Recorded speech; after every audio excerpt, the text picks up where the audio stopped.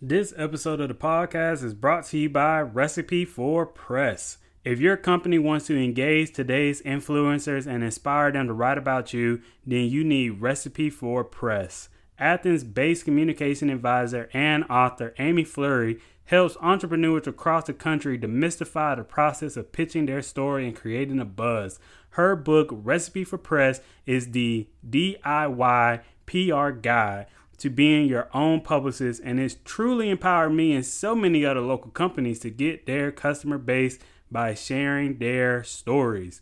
Listeners today get a 20% discount with the code COZY when they order Amy's book or any of her products in Recipe for Press store found on www.amyfleury.com. Again, that's a 20% discount with the code COZY when you order Amy's book or any of her products in Recipe for Press store found on www.amyfleury.com. This episode of the podcast is brought to you by Paper Boutique. Being part of someone's special day is getting to be part of making lasting memories. At the Paper Boutique, inspiration and passion comes from the stories and personalities of their clients. Whether it's a business party celebrating a milestone, a baby shower for someone who has waited her whole life to be called mommy, or even high school sweethearts who knew that they would be together forever, the Paper Boutique create custom invitations for any and every type of special event, including holiday parties,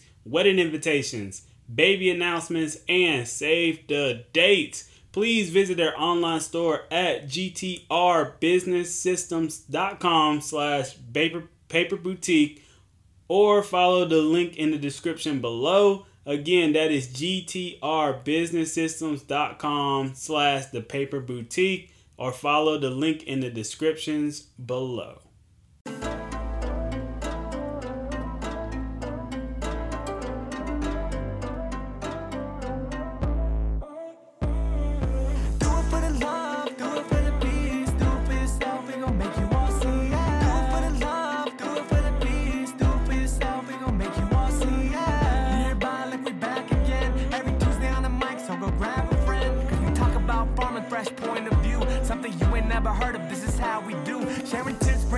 Got the knowledge on deck, everything you need to know, it's on check. Say yes, based in Georgia, and we hoping that you tune in.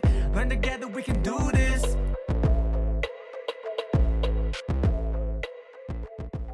Hello everyone, and welcome to the Cozybear Farmers Podcast. I'm your host, Dejan Yerby, coming to you straight out of Athens, Georgia, because again, I have not moved. And today's bonus episode is a produce breakdown, where again, I break down produce, where I give an overview of it, how to grow it, and the best way to sell it. And today we are doing bush beans, which most people will actually call green beans. But in the farm world, we call them bush beans because they grow in bushes. That's a really corny name, but it's whatever. I did not come up with the name. So let's head straight into it. Let me give you guys a quick overview of what bush beans are. Again, most people call them green beans, and they're a good, hearty staple in the farm and garden community because they're super easy to grow and they bring in a high yield depending on how much you grow or how you plant them.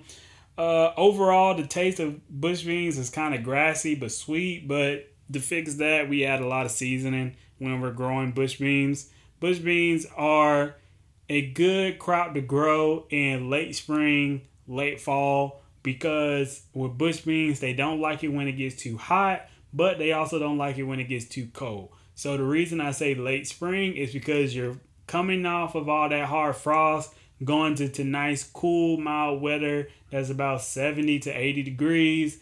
Late fall is because you're coming off of that hot weather that's coming down to the 80s to 70s before you get into that hard frost. So those are your two sweet spot moments to grow bush beans if you're a farmer or a gardener. They're really good crops to grow just for the reason of they're super easy to grow. And again, they bring in such a high yield for you. So let's get into exactly how to grow them. So if you're a gardener or a farmer, the most simplest way to do it is to just direct seed it. So to direct seed bush beans, you would just dig a hole that's about 3 to 4 inches deep. Not a super deep hole, just a hole that's about 3 to 4 inches deep. Plant your bush beans, cover it, and then space your beans out about 8 inches apart.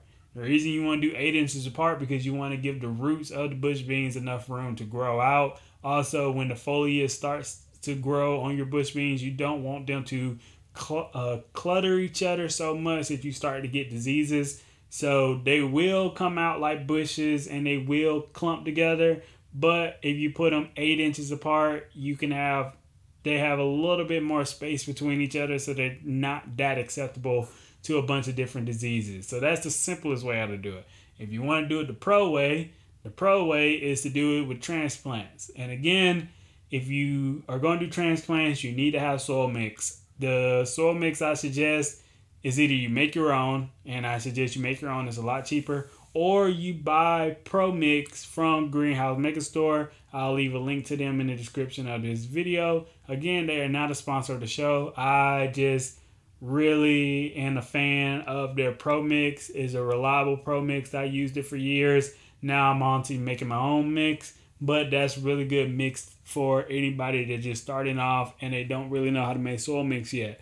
But if you are going to go the transplant route, again, when you're doing transplants, you want to plant your beans in 72 cell trays. I suggest using 72 cell trays so that you can get as many beans into one tray as possible.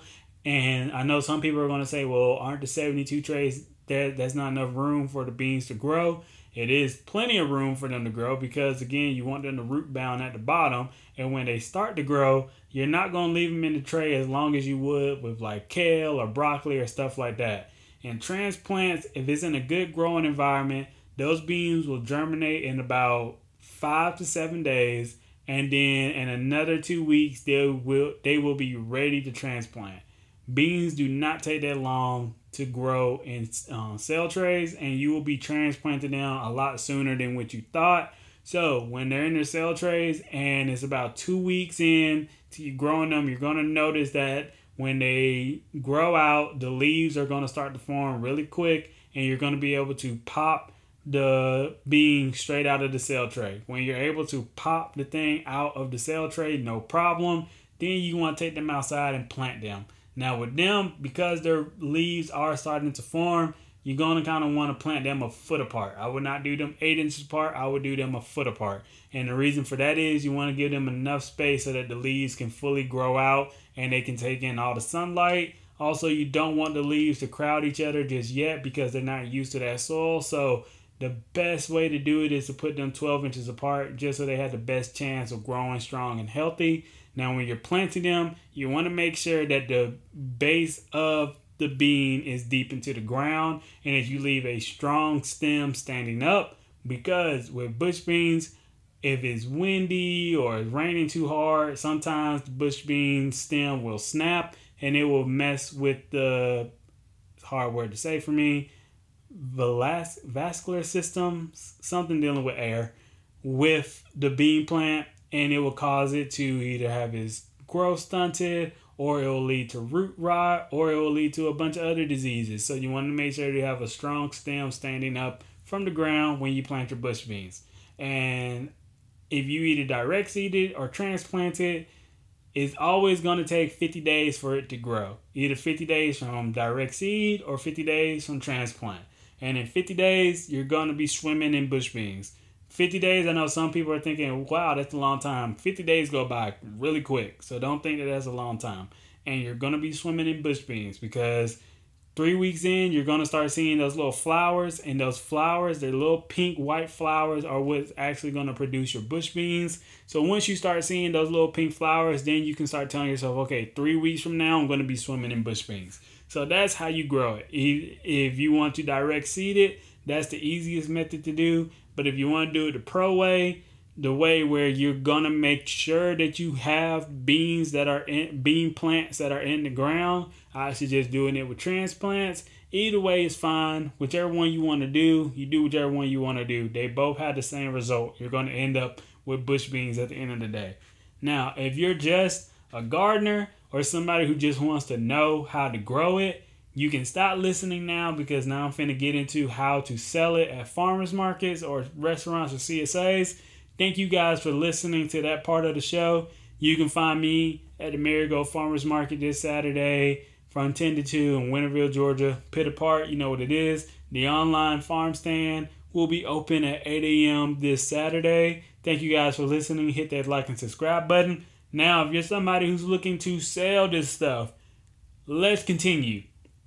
If you're looking to sell bush beans at a farmer's market, there's one or two ways how to do it. Both ways, you're going to be selling them for $3. I suggest selling them for $3 depending on wherever you're at and depending on the wherever you're selling. You need to base your prices off of how much the people are making in that area. So I say $3 because that's just a good baseline for wherever you're going. $3 is just a great baseline for wherever you're going. So if you're really not sure how much to sell stuff, $3 is a great baseline. Don't go lower than $3. $3 is a good baseline to wherever you're starting off at. But if you're at the farmer's market, you can do it one of two ways. Either you can sell them in pints or you can sell them by the pound. Now, if you're a farmer that goes heavy in the paint for bush beans and you probably bring in over 50 pounds of bush beans every single week, I suggest you sell them $3 by the pound because you also want to offload all of those bush beans, because if you're getting 50 pounds of bush beans a week, that's a lot of bush beans. You might not think there's a lot of bush beans, or trust me, 50 pounds of bush beans is a lot of bush beans to take to a farmer's market. So I would sell them $3 by the pound, especially if you're bringing in 50 pounds one week. The next week, you're probably going to double that amount and bring in 100 pounds, because bush beans, once they start to grow, they keep growing. Now, if you're somebody who is not heavy into bush beans and you're probably only growing them on the side because you have another crop that's your main seller at the farmer's market, I suggest selling them $3 by the pint. Now, by the pint, you probably are going to make a little bit more, but because you did not bring as many bush beans, you're not going to make as much as somebody who's selling them by the pound because they brought a truckload of bush beans. So if you're somebody that's selling bush beans because it's kind of like a side crop on your table, I suggest doing it by the pint. If you're doing $3 by the pint, that's one serving for one person. Most people will look at that and say, hey, that's enough for me. They'll grab it and go. But if you're selling them by the pound, people are going to be looking to see, hey, how much am I getting with my pound? So if you're somebody, again, that brings in a truckload of bush beans every weekend and you're looking to offload them, I would sell them by the pound just so you can make sure that you have somewhere to sell them and that they can get out of your way. Because you do not want to hold on to bush beans, because again, you're going to have even more bush beans the next following week. And if you're somebody that's not too heavy into bush beans and you're just growing them for a side thing, I would sell them by the pint. Make sure that you can get them off of your table and it will just work out better for you. So those are the two ways you can do it at a farmer's market. Each way will end in the same result. You both make money. So it doesn't really matter which one you want to do, but those are the two best ways if you want to sell them at a farmer's market. Now, to a restaurant, again, bush beans are a crop that's not very easy to come by, because everybody can grow bush beans, but everybody's bush beans are not going to look the best. So if you can grow really good, deep green bush beans and take them to a restaurant, restaurants will pay for them. So I suggest you sell a 10-pound case of bush beans for $40. That's basically selling the bush beans $4 a pound.